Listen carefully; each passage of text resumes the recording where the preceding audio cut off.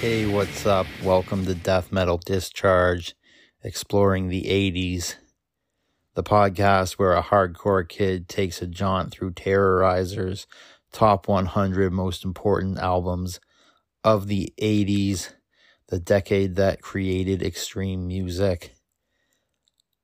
I'm the aforementioned hardcore kid. My name is Vince, and I'm workshopping a little intro. We'll see how it goes. I'm not sure if I liked it or not, but it took me a while to get the first season down, so I'm sure I'll figure it out.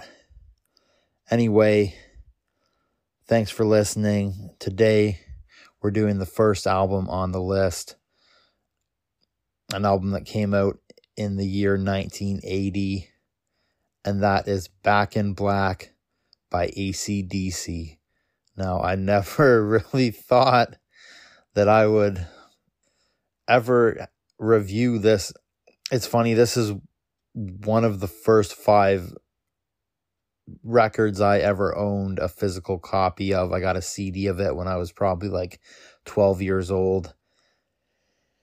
And it was pretty formative for me growing up as a kid. I remember trying to play Hell's Bells on the guitar for the 7th grade talent show, and I didn't practice. I thought I could just show up and rip it, but I fucking sucked. And yeah, taught me a little bit about performing, learning the hard way. But that being said, I have a big sweet spot for this album. I don't think it's particularly cool to be into AC/DC, or if you are, you have to lie and pretend that the Bon Scott stuff is so much better than Back in Black and all the Brian Johnson stuff. But this album in particular, Back in Black, has some songs on it that are fucking undeniable. The backbone of this record is just blues-based rock and roll that you'll hear on every classic rock station. This is not a very extreme record. I think even for the time period that it came out, 1980, there is a lot of pop and mainstream sensibility, which is evidenced by the fact that this record was basically a commercial smash from the day it came out. And now the album is certified 25 times platinum in the United States alone, which is good enough for the 4th best-selling album in U.S. history, which is fucking crazy.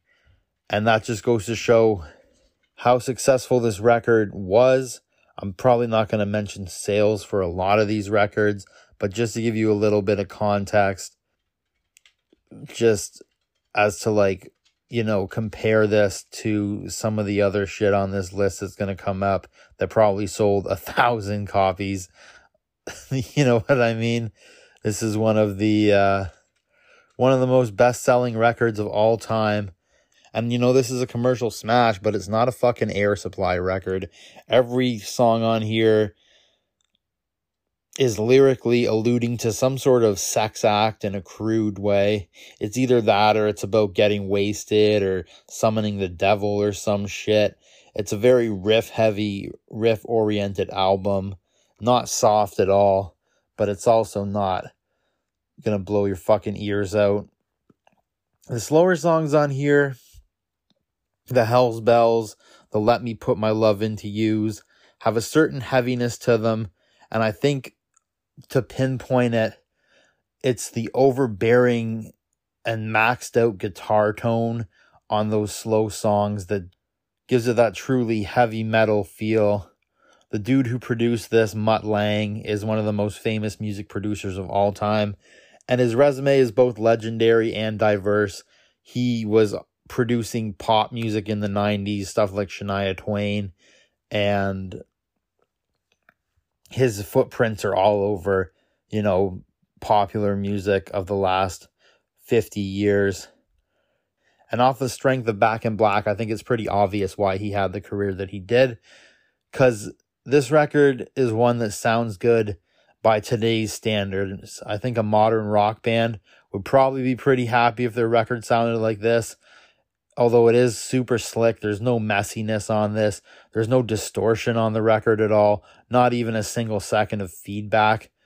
So it is very slick, especially by today's standards. If you're listening to fucking grind records and shit that are just like sloppy and feedback as hell. This might not be to your taste, but I don't think it's overproduced. I think it's a very simple approach. I think they just got a bunch of huge, powerful amps with not a ton of effects on them. Maybe just overdrive, maybe something else on some of the songs. But, they just made the record sound colossal. And in the slower, drawn-out moments, there's a real heaviness to that. Although we are also getting songs like Back in Black and You Shook Me All Night Long, which are basically pop songs, especially if you look back on them from the lens of where we've come 40 years from now, where, this has influenced almost every commercial metal record that came after it, from the hair metal stuff to shit like Joan Jett to what Metallica was doing post Black Album. I feel like maybe 40 years ago, the song Back in Black would have been an insanely heavy ass beater. But nowadays, it just kind of sounds like, a backyard barbecue at your uncle's house. I think in retrospect, the moments on this album that really have a lot of bite to them are the slower ones. Although the rest of the album is pretty good too. Don't get me wrong, it doesn't need to be extreme.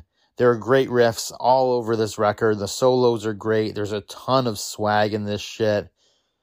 There are some low moments on here too. There's some stuff that really didn't age well at all, in my opinion. Songs like Giving the Dog a Bone and Shake a Leg. That's just like fucking boomer music, you know what I mean? Like obnoxious ass boomer bullshit. And Brian Johnson, he's not a great singer, especially when he's trying to hit a high, long note. Just kind of sounds like he's like shrieking. And I don't love it. But I think all in all, you got to respect what this record is going for here. My favorite songs on it, Hell's Bells, a great song. And it's also, I would say, sneakily pretty influential on a lot of what else would come up here. Like, we got some slow, creepy arpeggio type shit. He's singing about Satan taking people away. Black Sabbath did that 10 years earlier too, but like, I don't know, there's something super special about this song to me that like is kind of like inimitable. It's like a very one-of-a-kind sort of song. The song You Shook Me All Night Long is the poppiest song on this record and arguably also the best. The solo on that one is fucking god tier, and the rest of it is just, a foot-tapping good time. And then the closer, Rock and Roll Ain't Noise Pollution, manages to walk a very tight line in that it's basically a bluesy classic rock and roll song, but that guitar tone and the thundering bass on this one in particular, very proto-metal. And I know metal existed at the time already, but it's like the bones of metal, you know what I mean? Just like overbearingly heavy blues. And that's what makes that song pretty great. My final thoughts on this record, I ended up having a lot more to say about it than I thought I would, because honestly, at the end of the day, if you're trying to review an AC/DC album, what are you supposed to say about this record that's become so ubiquitous it's lost a lot of its charm? Like, you go to a hockey game, you probably hear a song off of this. These songs are probably in commercials and shit at some point, you know what I mean? You turn on the classic rock radio station in your town, you're going to hear these songs.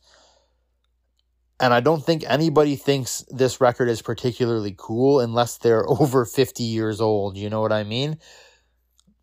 But it's a good record, and I mean, if you haven't checked it out before, which I'm sure that some younger people are probably in that camp, because, you've heard the singles at your dad's house, and like, you think it's corny and played out, give it a listen with the context that when this record came out, it was loud, it was irritating, and it was crude, but it was also good enough to excel commercially before the music marketing machine really became what it is today. And there's sort of a certain charm for this record in that. And I mean, looking at the rest of this Terrorizer list, I think there's a reason Back in Black is on it, and there's no hair metal, there's no Bon Jovi, there's no Def Leppard.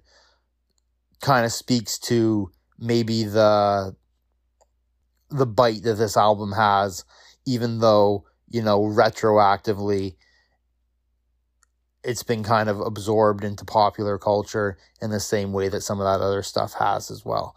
So check it out, man. First episode of the new season, Back in Black by AC/DC. Thanks a lot, guys. I'll see you next week. Bye.